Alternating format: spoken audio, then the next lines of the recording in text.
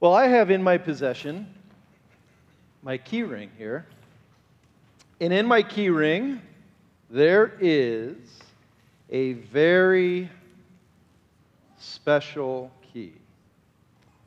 It's a key that not many people in this church have. But if you have this key,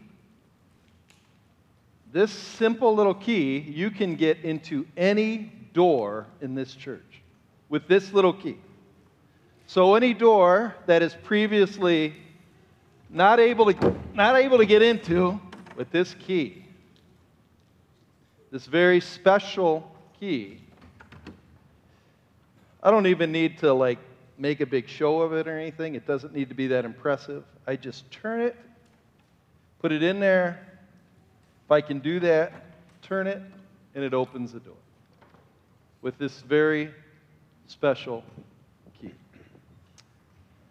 In the Bible, this book, there is also a key.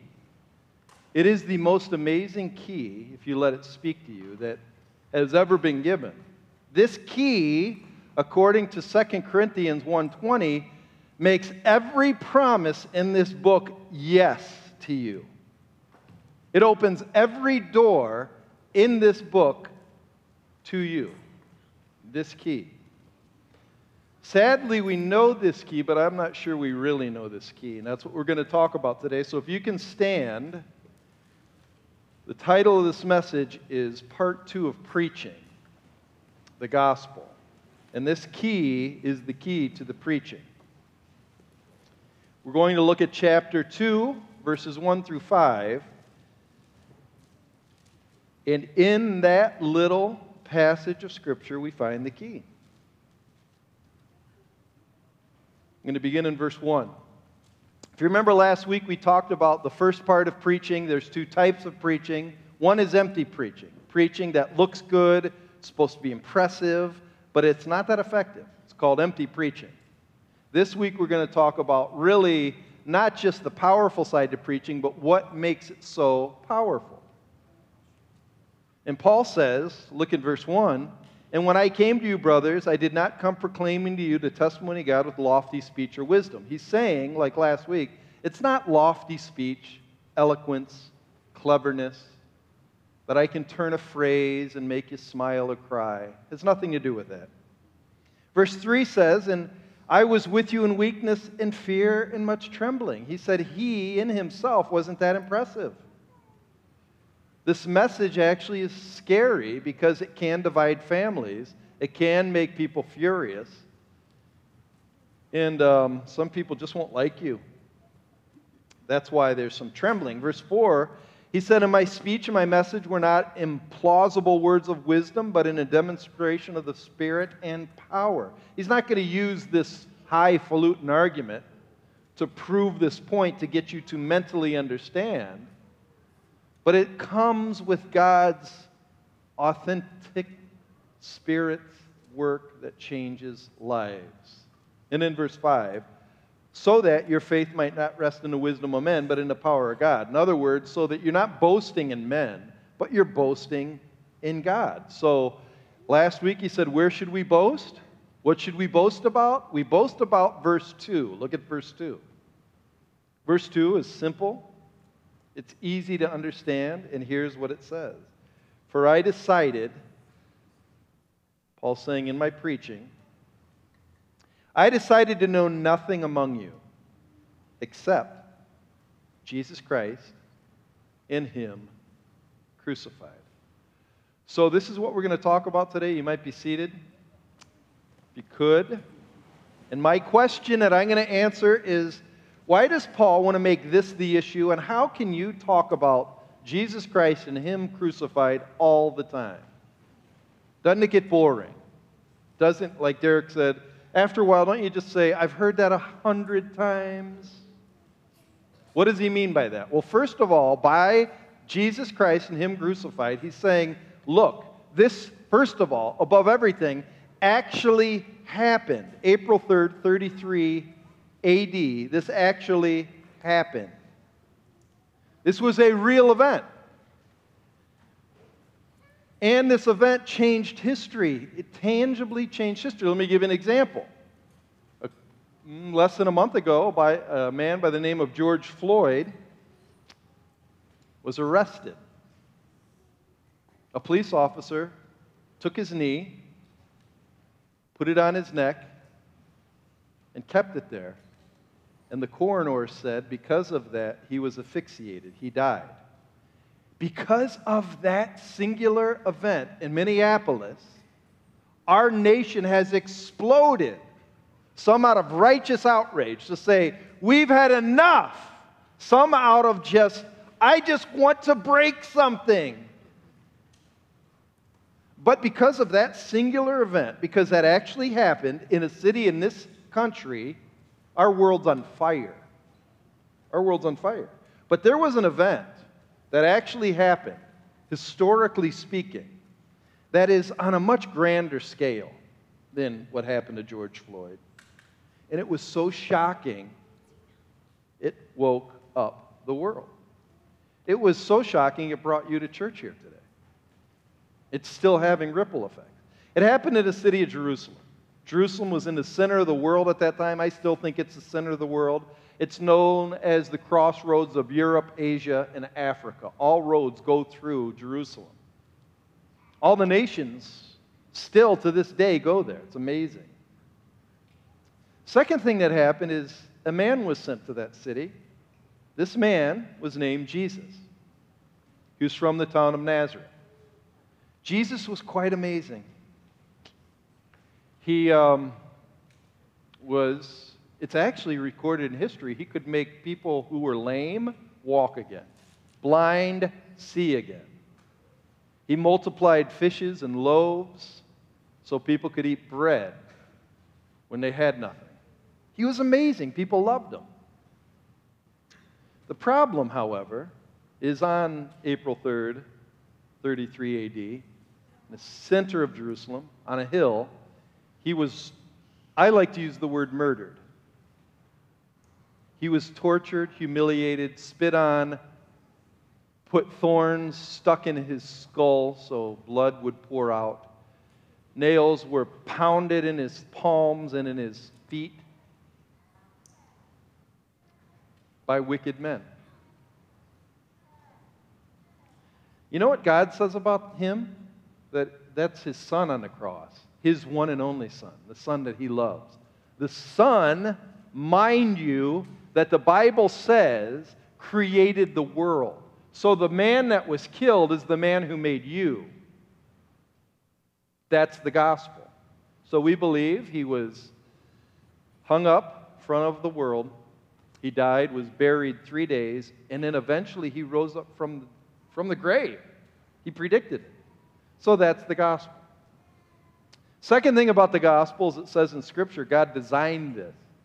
It was God's plan, according to 1 Peter, before the world was made. He was foreknown. That means God planned it out before the foundations of the world were set. So before Jupiter was made, before the galaxies were made, God had put in place a plan where he'd send his son to die for you. So it's got to be pretty important. But here's the third thing about this.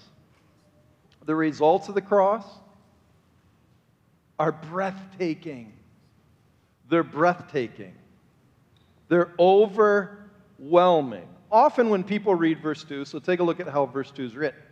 Often when people read verse 2, they read it like this: For I decided to know nothing among you except Jesus Christ and him crucified. So all Paul's going to talk about is his death, being buried 3 days, and rising again. So every time Paul talks, is that all he's going to talk about? Doesn't that get old? I mean, is that all he's going to talk about? Well, if you keep reading 1 Corinthians, he talks about bad marriages, sexual immorality, don't have lawsuits among believers. He talks about all kind of things. So it's not just the cross. Oh, I know what it means. You know what some preachers do? They will say this: all roads lead to the cross. So what they do is they say, well, I'll talk about marriage. Let's say we talk about marriage for 25 minutes. At the end of my message, I'm going to go to the cross where Jesus died, was buried, and rose up from the grave, as if, you know, those first 25 minutes really don't matter. It's that last 5 minutes. I'm just going to use that phrase. Did you know that Jesus died, was buried, and he rose up from the grave, as if it's a magic formula? So, for instance, some people use a lot of scriptures as a magic formula. You know the Our Father? The Our Father goes like this: Our Father, who art in heaven, hallowed be thy name. Thy kingdom come, thy will be done on earth as it is in heaven. Give us this day our daily bread. Forgive us our trespasses, as we forgive those who trespass against us. And lead us not into temptation, but deliver us from evil. And then you take a deep breath. And some people keep praying it, as if I say those words, I've prayed magic. No, the Our Father is an explanation of reality. I begin by saying, Our Father, he actually lives. And he lives in heaven. Hallowed be your name. May you be praised above everything. So Jesus gives us the Our Father to set our minds right and to see reality as it is.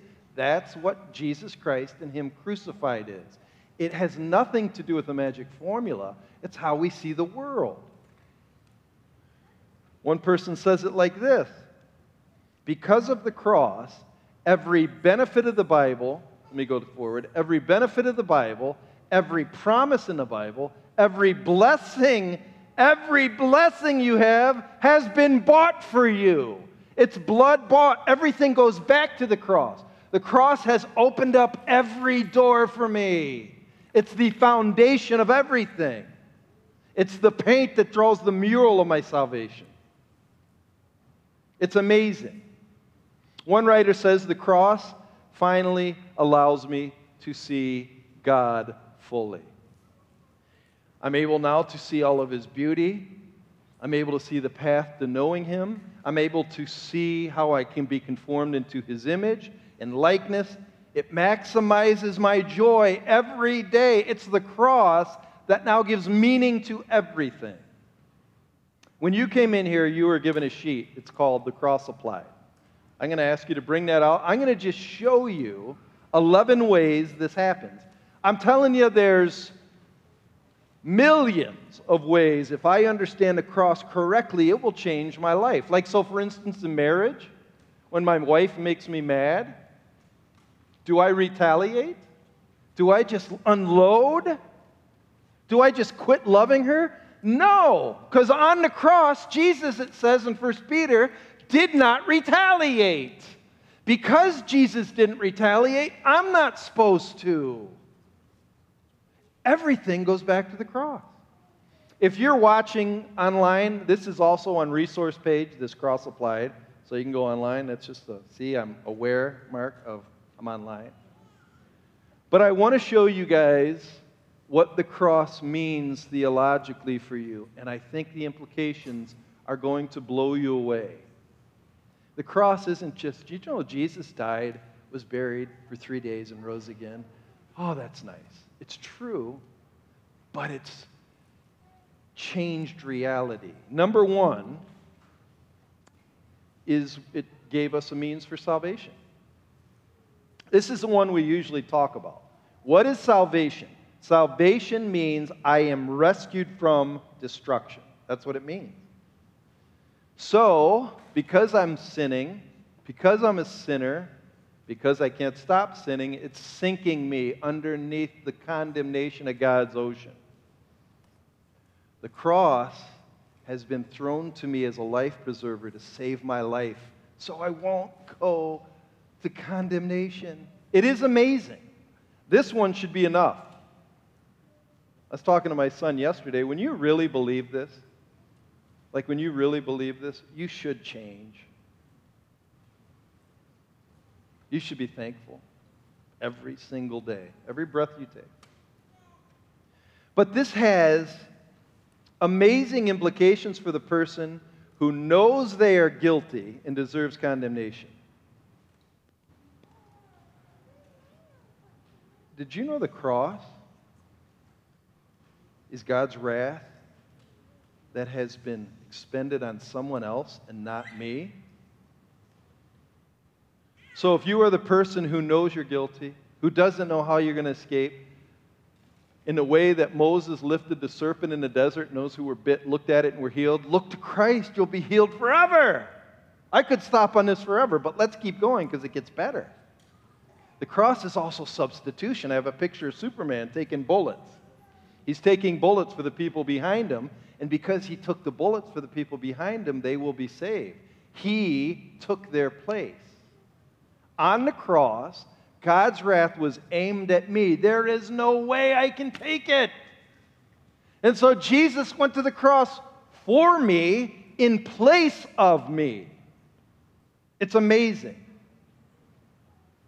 Like David fighting Goliath for the nation Israel, one man fighting the greatest warrior ever, and David won for Israel. Jesus fought sin for me personally.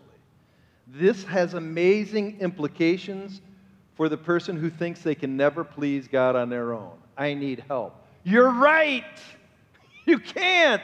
A better person has come along to take your place. This, quite frankly, is why I hate work salvation. Because what it does, when I think I can do good things, I can dress up and look Christian, it absolutely ignores the fact that I couldn't, that only one person could. He's Superman. He's amazing. 1 Peter 3:18 says, the righteous died for the unrighteous.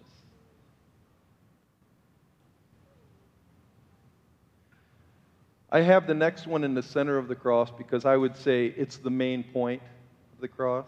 It's number 3. I put it right in the center. Because if anything, the cross screams that God loves you. He loves you. He gave his son for you. How do I know he gave his son for me? April 3rd, 33 AD, the son himself died. I mean, it really happened. It was tangible. I want you to go to Romans chapter 8, verse 32. I really think you should memorize this verse. I think you need to know this verse. If you're a Christian, let this, wake up to this verse every single day. Here's what it says. He who did not spare his own son, but gave him up for us all, how will he not also with him graciously give us everything, all things? He didn't spare Jesus. He cashed all of his money in. So your little requests are nothing compared to what he's already done for you. He loves you. So what are the implications? The implications, the amazing implications, are for the person who says, I don't feel wanted, I don't feel cared for, I feel forgotten. Nobody cares. Nobody cares. God sent his son for you. Stop the pity party. That's my main message today. Stop the pity party. God, in real time, showed how much he loved you. He sent Christ. And if you say, yeah, but I need more, then you're not living by faith. You really don't believe that this was the greatest thing ever done. The fourth thing, and this is a very interesting one. This is a heavy-duty theological term, but you need to know it. It's called justification. That means before Jesus went on the cross, the whole world was found guilty in the courts of God. In heaven's courts, God, as the judge, according to Psalm 50, holds everybody guilty. And because of guilt, the wages of that guilt is death, eternal death. So all of us, before the courts of God, were held guilty. So when Jesus took our place as a substitution, he was paying our court fine. Because Jesus took my spot and justice was accomplished, justice means he paid the whole debt of the guilt. The fine has been canceled. The court date is closed. God the judge takes the gavel and declares those who believe in this day righteous. Boom. All right, case closed. Romans 5:1 says, therefore, being justified by faith, we have peace with God. So the implications, the amazing implications are for the person who says, if I sin again, will I lose my standing? There's people out there that are racked by guilt because they sin again. And when they sin again, they're like, oh, I'm condemned again? Therefore, being justified by faith, we possess right now peace with God. You can say it like this: if the case is closed, there is no double jeopardy in God's court. That's why it says, if I confess my sin, God is faithful and He's just, because justice has been paid. The fifth one. This is the idea that when Jesus shed His blood, it was a payment for your soul. He bought you out of slavery. He bought you back. He bought you. He wants you. He saw you on the auction block of slavery, and He said, I'll pay for him. How much? Well, according to Psalm, there's no payment enough. But according to 1 Peter, His blood was. Because we were sold to sin, we needed a ransom payment to be owned by God again. 1 Corinthians 6 says Jesus' blood was enough. The implications, these amazing implications, are for the person who feels worthless and insignificant. My life means nothing. I'm worthless. You're worthless. Didn't Jesus just buy you? Yeah, but I feel worthless. Stop feeling. Stop letting feeling be the dictation of reality. Jesus actually died April 3rd, 33 AD. He bought you. You're worth everything to Him.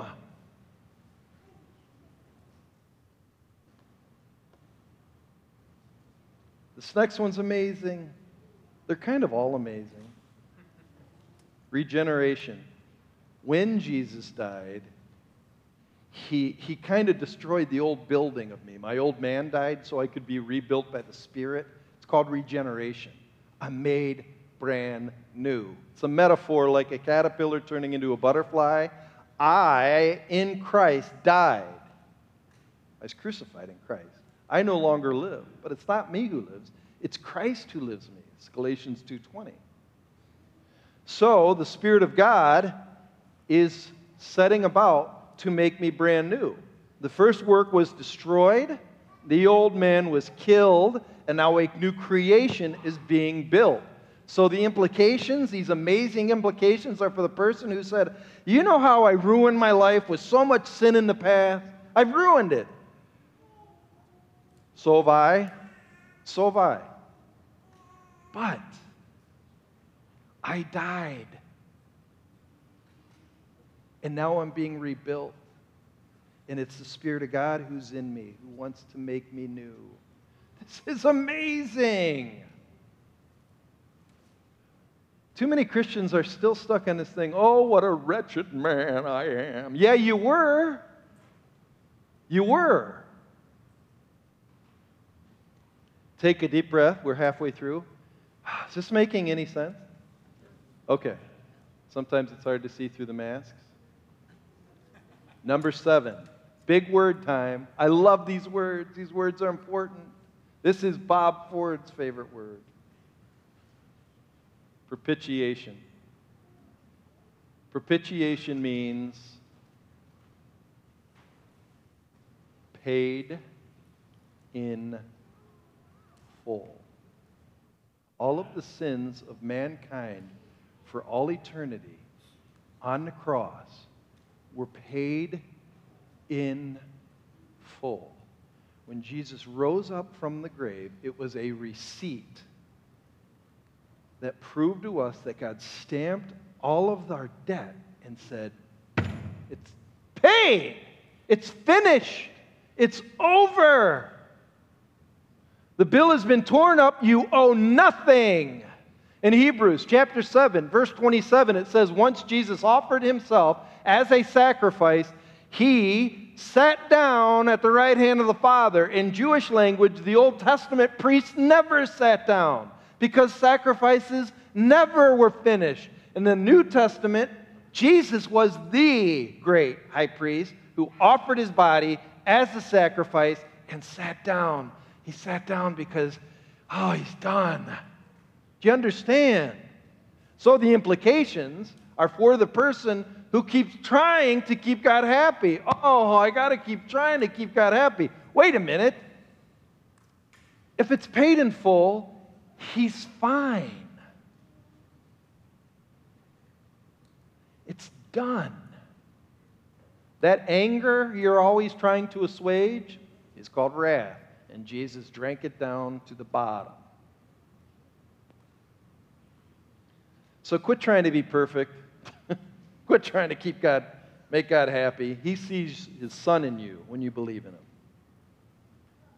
This is another big word, but a good word, reconciliation. Remember growing up, sometimes you'd say it really holy, reconciliation. You know what reconciliation means? It means there was a wall between us and God, and he tore the wall down. It's ripped down. And now God goes across the wall and extends his hand of fellowship. I want you in my life. How did he do this? When Jesus came bodily, April 3rd, 33 AD, his body was torn so the wall could be torn down. So he's at peace. This has amazing implications for the person who doesn't think God likes them. God doesn't like me. God doesn't like you. His Son died so he could have peace with you. Peace means fellowship. He will. Jesus says, I stand at the door and knock. If anybody lets me in, I'm going to come in and make my home in him. He doesn't like you. Man, he did everything he could to show how much he likes you. Again, stop the pity party. The next word is another good one. It's another good one. It's called atonement. Atonement means complete transfer. In the Old Testament, the Jews would sacrifice a little lamb, little white lamb. And here's a little white lamb. The priest would take his hand, put it on the head of the lamb. And the idea is that the guilt of men, which the priest represents, the guilt would transfer into the lamb, and the lamb's innocence would transfer into the priest. Then he would kill the lamb because the lamb died for me and gave me innocence. That's why the Levitical law says you must offer a lamb without blemish. He's perfect. That's why when Jesus came, John the Baptist said, behold, you know who that is? The Lamb of God. And you know what he does? He takes away the sin of the world. Not only does he take away the sin of the world, but he gives us his righteousness. That's what 2 Corinthians 5:21 says. He who knew no sin, Jesus, became sin for us so that we might be made the righteousness of God in him. We become the spotless lambs. What's amazing is all of the work Jesus did when he lived is attributed to me. It's amazing. So you could say it like this. These amazing implications are for the person who never feels fully good. I'll never be good, so why try to be good? I'm worthless. Because his righteousness has been given to you. It's called imputation. You have his life in you now. It's amazing to me. And then not only that, Jared, I got another hour. Not only that, we are adopted into his family. God makes you his child. He allowed his child to die so you could be his child. You are part of his family. I am his and I belong. 1 John 3:1 says this, behold, saying, listen, what manner of love the Father has given unto us that we should be called the children of God. He's saying, I can't believe this. I'm amazed at this. Behold, what manner of love. It's overwhelming. Do you remember the prodigal son? The prodigal son was a kid who ran away. He left his inheritance, left the family. Then he comes back home. The father runs to him and he clothes them. He gives them a brand new robe of white righteousness. But he also gives them a ring. And that ring, in the Roman culture, means he is now my son and will forever be my son. The implications are amazing for the person who feels like they don't belong anywhere. I'm all alone. No, you're not. You're part of the family of God. Too many people are like, I'm on the outside. I'm not wanted. I'm an oddball. No, you're part of the family of God. You are in. Start inviting people in. You be the one that makes contact to the rest of the family of God. And then the next one is victory. The heavenly armies, with Jesus as the Lord, that means the captain of the armies, defeated the hordes of demons and their evil influence at the cross. According to Colossians, they were humiliated. Their power was taken away. It's interesting. I think what happened at the cross is Jesus, he trapped Satan. Satan had his chance. I'm going to kill him. But in the death of Jesus was the death of Satan's power. He did what's called the great reversal. It's like a wrestling match. Jesus made it seem like he's going to be pinned, and then he flipped him on the cross. So the implications are for those of you who feel oppressed, always overcome by evil, that you are losing your mind and you're losing your mental grip. And when you realize, greater is he who lives in me now than he who's in the world, which is Satan and his horde of demons, I can regain my mind, my power, my strength. Some people just believe I'm helpless. You're not helpless. The Spirit of God is alive in you. Live, it says, draw near to God, and Satan will flee. That's James 4. These are only 11. I only gave you 11. But what you need to do is study these, live by these. I had a conversation with my son yesterday, and I said, truthfully, I really do believe, above everything, that this event actually happened. Not only did it actually happen, but I will someday meet face-to-face Jesus. I don't see him right now. I don't necessarily receive all the benefits right now, but I believe I will. And when I see him, I believe he's going to be greater than anything you could ever imagine. There's a story of this family. They were avid skiers, but they weren't that rich. They liked to go to a local ski hill, but it was Little Bunny Hill, kind of like Cannonsburg, and they always wanted to go someplace really nice. Well, the ski hill that they went skiing on had this lottery where if whoever won the lottery would win a ticket to the most expensive Swiss chalet underneath the Matterhorn in Switzerland. And they'd get a 2-week ski pass and all expenses paid. So they signed up, they had the drawing, and they won. The family won. So they had a plane ticket to Switzerland. They went into the main lodge, and the main lodge gave them a ski pass so they could ride all the lifts for free for 2 weeks. And then they went to their cabin, and it was actually nestled underneath some large pine trees with snow on the top of them, and it was underneath the giant Matterhorn. And they're like, this is incredible. They walk in with the key. They opened it up, and it was this big, expansive room. It had a window that could see the whole skyline.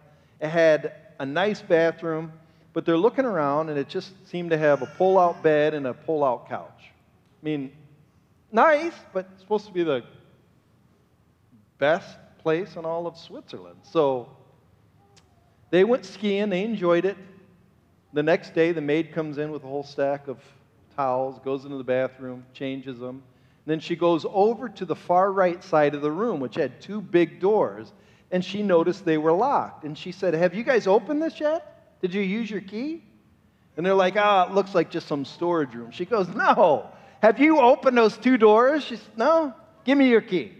They opened those 2 doors, and when they opened up the doors, inside was a swimming pool, a master bedroom with a gigantic entertainment system, a kitchen that was stocked full of food. They had a workout room, a video room. And she said, you guys, you have all of this. What are you doing just sitting in the front room? I didn't know. Often, all we do as Christians is we just, yeah, Jesus died, rose again on the third day, and I'm saved. That's great. That is great, but that's only the front room. Open up the doors. You have everything else. Everything else. So you could say it like this. Do you even realize what you have in Christ? It's incredible. Get to know it. Get to know what happened on that day, April 3rd, 33 AD.